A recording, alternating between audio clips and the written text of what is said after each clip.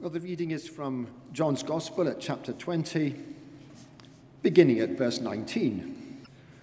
On the evening of that first day of the week, when the disciples were together, with the doors locked for fear of the Jewish leaders, Jesus came and stood among them and said, "Peace be with you." After he said this, he showed them his hands and side. The disciples were overjoyed when they saw the Lord. Again, Jesus said, "Peace be with you. As the Father has sent me, I am sending you." And with that, he breathed on them and said, "Receive the Holy Spirit. If you forgive anyone's sins, their sins are forgiven. If you do not forgive them, they are not forgiven." Now, Thomas, also known as Didymus, one of the 12, was not with the disciples when Jesus came. So the other disciples told him, "We have seen the Lord." But he said to them, "Unless I see the nail marks in his hands, and put my finger where the nails were, and put my hand into his side, I will not believe."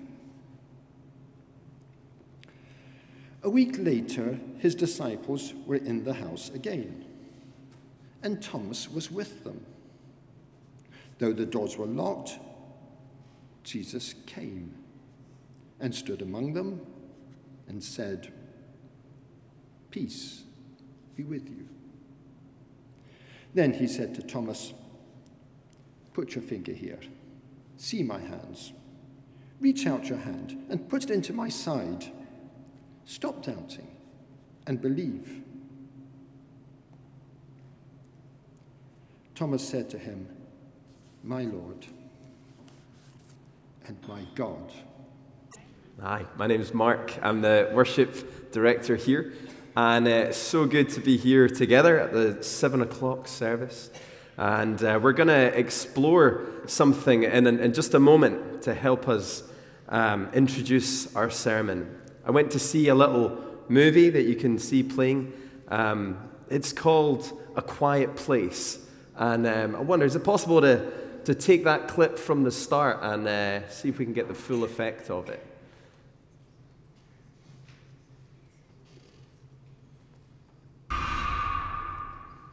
Here we go.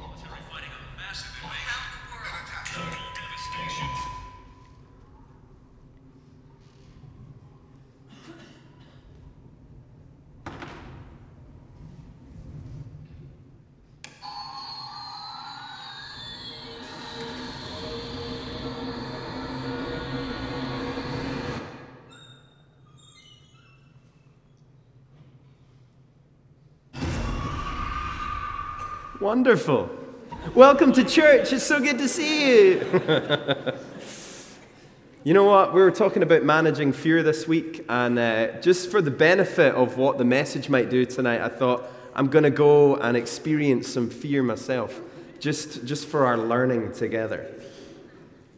So you can see 30 seconds there, and already we're a little bit uncomfortable. Something's firing off in our head. This is a little bit strange.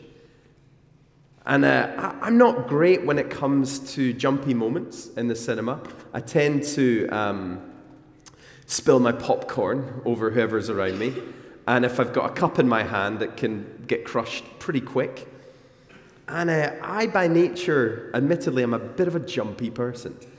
At age 14, I found myself in a washing basket when some friends had decided to surprise me in my house. And I just don't really do jumps very well. I think I have a 30-second fallout with someone if they push me from behind, and I just can't really do it.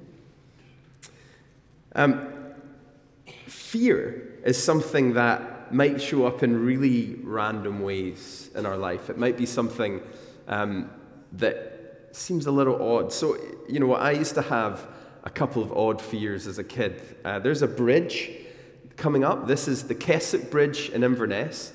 And I used to be terrified of the Keswick Bridge until I was told that its name was Barney. And Barney Bridge would be sad if we didn't cross over Barney Bridge. And so, thus, I was healed. Another fear I had, and I don't know if anyone else in the room has this, and if this fires off something in you, then we can pray. But this is the next one. This is the toy shop, the Jolly Giant. I don't know if anyone remembers the Jolly Giant. You would walk into this toy shop and be met with like a 20-foot animatronic monster thing.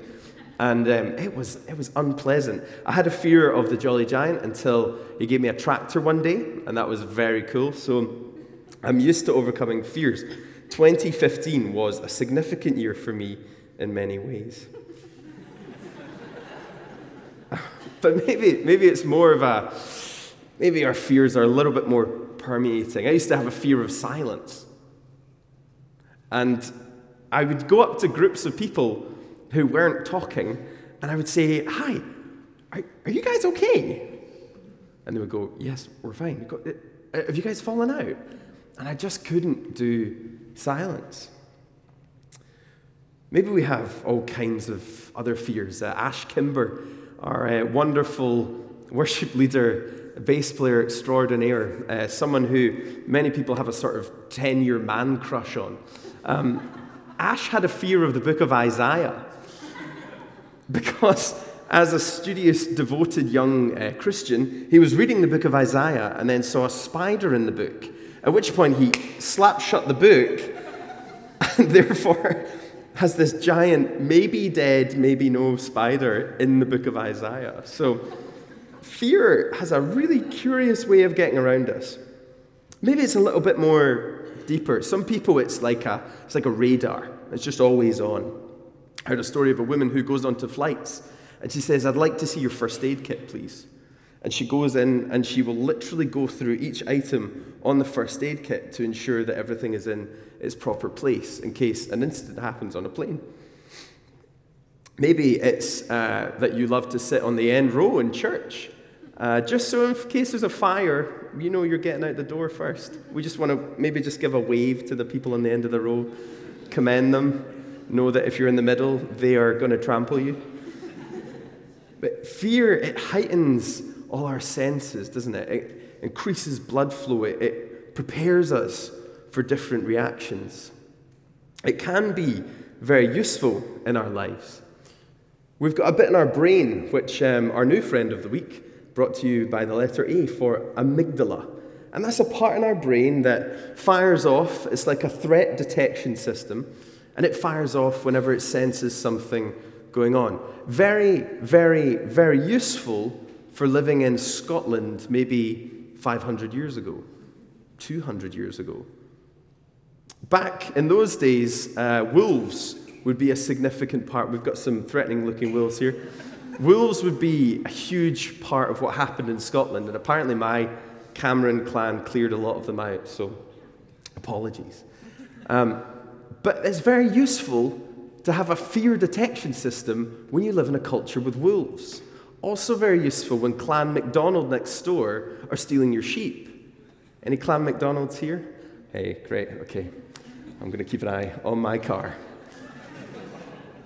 So, really useful. Useful in a pre-repellent midgie society that we have in Scotland, that we need to detect fear. But perhaps fear just, rather than becoming a useful friend and a detection system, maybe now it got promoted and it became the boss, or became the manager. It started to write your life. It became the author. How does fear show up for us in different ways? Maybe we have a fear not of being lower or afraid of something. Maybe it's we fear our potential. Marianne Williamson shares this. Our deepest fear is not that we're inadequate. Our deepest fear is that we are powerful beyond measure. It is our light, not our darkness, that most frightens us. We ask ourselves, who am I to be brilliant or gorgeous or talented or fabulous? Actually, who are you not to be? You're a child of God. Your playing small doesn't serve the world. There's nothing enlightened about shrinking so that other people won't feel insecure around you. This sense of fear that we have, this radar going on, it's not for real stuff. It's an emotion. It's a reaction. It's in our brains, and it can be really useful.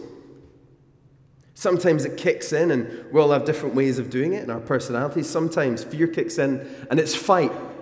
Okay, everyone, we're going to say fight. Fight. Excellent. Okay, the further west we go in the church, we're just going to see how that felt. David Shanks from Saltcoats, that might not have been particularly threatening for their... So say fight. Fight. All right, okay. The other one is just that we freeze. And we lock down. We fight, we freeze, and the last one is just literally flight. We're out.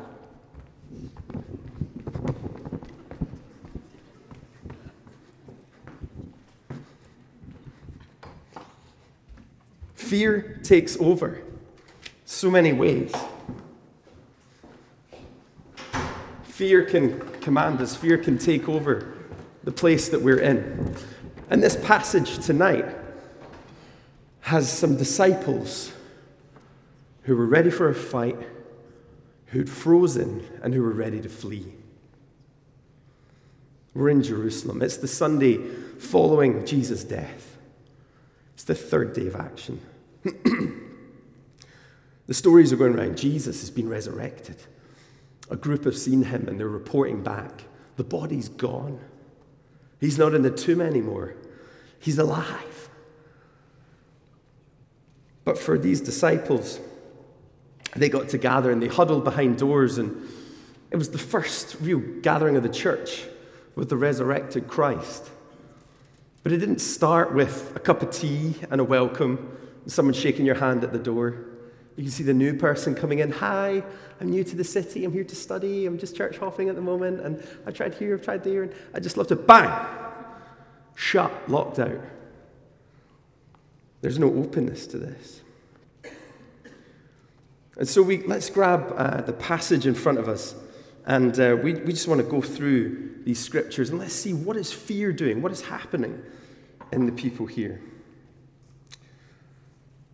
It's saying on the evening of that first day of the week, when the disciples were together with the doors locked for fear of the Jewish leaders, we see in that Jesus has risen, but the disciples are in total fear. Can you imagine the conversation happening behind those closed doors? Imagine them gathered there, locked in, worried that it's about to be kicked down and they're going to follow Jesus' fate. You can hear the conversation. Oh, it wasn't me. Where's the body? It wasn't me. Oh, they're coming for us. Peter, get your sword out again, man. You swiped that guy's ear off last time. It was disgusting, but we need you to fight for us, Peter. Seriously. Nah, man, I'm not going to do that. I'm not going to do that. Okay, right. Where's Judas? Why isn't Judas around? He's taken all the money. We have nothing. Oh, I don't know. Where's Thomas? Classic Thomas. He's not here. I bet he stole the body. Who stole the body? They're terrified. And right in the middle of this, Jesus appears. And he simply says, "Peace be with you." Amazing first words. The last thing they heard him say, "It is finished," in anguish and agony. And the next words he speaks, "Peace be with you." Jesus steps into the middle of fear, into their locked up doors, and speaks peace. Are you open to that tonight? Are you ready for that? The very place that we lock down in fear, Jesus just appears in. He didn't kind of rattle the door or sneak through. I'm pretty sure they were watching the door. Jesus is real. It's not fake. He is alive. He's on the move. It continues. Jesus said, "Peace be with you. As the Father has sent me, I'm sending you." He's setting up a mission. And with that, he breathed on them and said, "Receive the Holy Spirit." He's empowering them. If you forgive anyone's sins, their sins are forgiven. If you do not forgive them, they're not forgiven. He's giving them a plan, a pattern. And then we skip forward a week here, and Thomas enters the picture. Good old Thomas, doubting Thomas. Here's a man who got a really bad rap in history. If you were to sit with Thomas in that moment and say, look, mate, the way this is going to go down is in about 2,000 years, everyone in the world will type the word doubt and your name comes up next to it. You are getting pasted with this properly. Thomas appears. And he says, so that we've seen the Lord. But he said to them, unless I see the nail marks in his hands and put my finger where the nails were and put my hands into his side, I will not believe. The doubting Thomas. But there's something about Thomas I think we got really wrong. Because this isn't doubt, this is active unbelief. This is someone who is not signing up. This is not someone who's doubting. This is someone who's rejecting it completely. And we've got to be really careful that we don't just throw Thomas under the bus with all our doubts as well. There's a very big difference between experiencing doubt in the faith that we hold to be something that we can claim or something that makes a difference in us and have questions over it, than Thomas, who was struggling with this deeply. And Jesus enters again, Thomas with them. Though the doors were locked, Jesus came and stood among them and said, peace be with you. Then he said to Thomas, put your finger here, see my hands, reach out your hand and put it into my side. Stop doubting and believe. When Jesus said stop doubting there, it was this word apistos, meaning stop seeing this as incredulous, as without God. It wasn't don't be unsure about this. He was affirming something great. He's doing his new favorite trick. He's appearing in the room again, loving that reaction he gets. Oh, man. And Thomas's reaction is incredible. He's moved to a new place. My Lord and my God. He's worshiping. He's acknowledging. He's caught up in the beauty of what Jesus has done for him.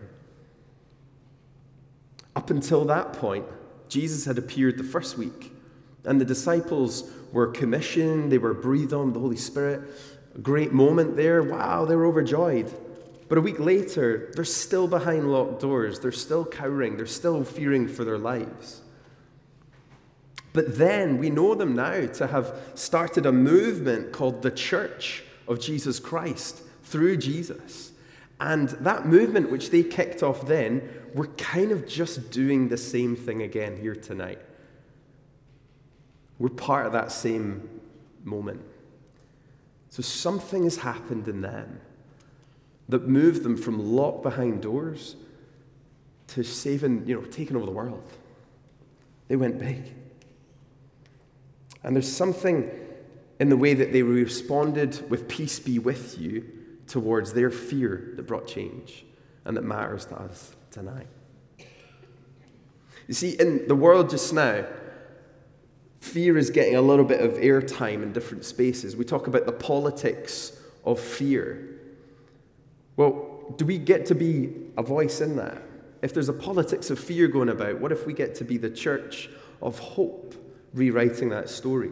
In the midst of what people call global anxiety. Well, is there anything bigger than global anxiety? Is there a kingdom of peace that knows no bounds within each of us? In the midst of everyday new fears being realized in our finances or our city or our families, do we get to run towards new life or new hope? Do we have peace be with you as a voice in our lives? And I just wonder tonight, if we were to start a conversation with the things that we fear, that started with the voice of Jesus saying, peace be with you, what conversation could we have with what we fear? What if we started to pay attention to what we're paying attention to? What if the very things that start to give us fear or give us uncertainty, what if we just pay attention to that and see what that might mean? Pay attention to what you're paying attention to. Writer James Stevens says, curiosity will conquer fear even more than bravery will. These disciples had the opportunity to face fear in the presence of peace be with you. And it changed something within them. One of the ways that we might do this is we engage the fear that we have. It's really easy in the church to say, fear be gone. There's no room for fear in this house. This is the church of God. Fear stays at the door. Come in here, but don't bring your fears. Let's be real, eh? Fear shows up wherever. If there's a thing in our heads that's scanning for it all the time, it's going to show up. So where does peace be with you get to have a conversation with our fear? Perhaps we might ask fear, what do you want? What are you trying to help us out with? The disciples, why was there fear there? They're trying to stay alive. With Thomas, what does his fear about Jesus say? It says that he doesn't want to die for someone who isn't real. Jesus doesn't condemn that. In fact, he goes straight to it and he says, okay, touch then. Thomas had an encounter. And what if fear became a friend and wasn't the manager, it wasn't the boss? It's just a useful friend. And fear didn't have to rule the day. Fear didn't write your story. It didn't write your life. But it just became something that peace be with you got to have a conversation with. Just as we begin to close, we've got Rachel Moody here with us. Hey, great. All right, can we welcome Rachel up? She's going to help us with a really cool way this happens. So, I'm going to get the worship team up as well. Hey, mate. Hey, pal. All right. So, when I was thinking about this, I wanted a real, good example of someone who, probably more courageously than I, admittedly, had done a bit of, facing down some fear and had a kind of look at it. And so Rachel is a ministry assistant here. We work together on all the worship stuff. And sometimes fear is something that we need to overcome quite regularly. And we had a conversation before Christmas around how do we, do some work with fear. So we had a bit of a chat, and there's some great opportunities coming up, and we started to work out, well, what is the fear, and did it have a name? Could we work it out? So where was fear showing up? So this is a very abstract thought, but it works for me, so I hope it works for you as well. We found that whenever I was scared of something, so basically I was offered this opportunity and was a bit I find that I always do this thing where I'll go like the boke. And what's it called? The boke. The boke. The dry boke, if you're for a full name. And Mark actually named it. I was like, oh my goodness, I do that? Why do I do that? So we kind of unpacked why I get the boke, and I'm like, well, I think it's my way of laughing off the crippling anxiety and fear that I get from this opportunity that I could do, but I don't think I'm good enough to do. So I'm working on that, and it's going all right. Aye. That's great. So what was it? So there was something about looking at it not as this sort of damning reaction, but actually as it's something that seemed to be quite useful at times in life. What had it helped you with? Well, I think it helped me realise that instead of me feeling like I'm unable to do something, this fear was protecting me from slipping up or from making mistakes or, that irrational stuff that you feel. And it helped me kind of rationalise all the things that I was oh, I couldn't possibly do that because I don't have the skills, or I don't have the experience yet, or I don't know how to do that. It helped. It kind of was there to protect me, to keep me away. But then what you said, that fear is your friend, and I was like, what are you on about, mate? But then you think about it, it's I just thought of this, from Finding Nemo, fear is friend. I'm going to say not food, but that makes it weird. But yeah. That's awesome. Okay. So I just want to give such a tangible example of actually, there might be ways of thinking in your life that feel crippling, that feel fearful. And the question tonight is, what if they get a little demotion tonight and they go from being the manager, the boss, the thing that runs the show, to just being something in our life that we can have a conversation with and see what happens when peace be with you comes into that. So thanks, Rachel. It's great. The team are going to just begin to lead us in worship. I wonder if we might stand for a moment to pray.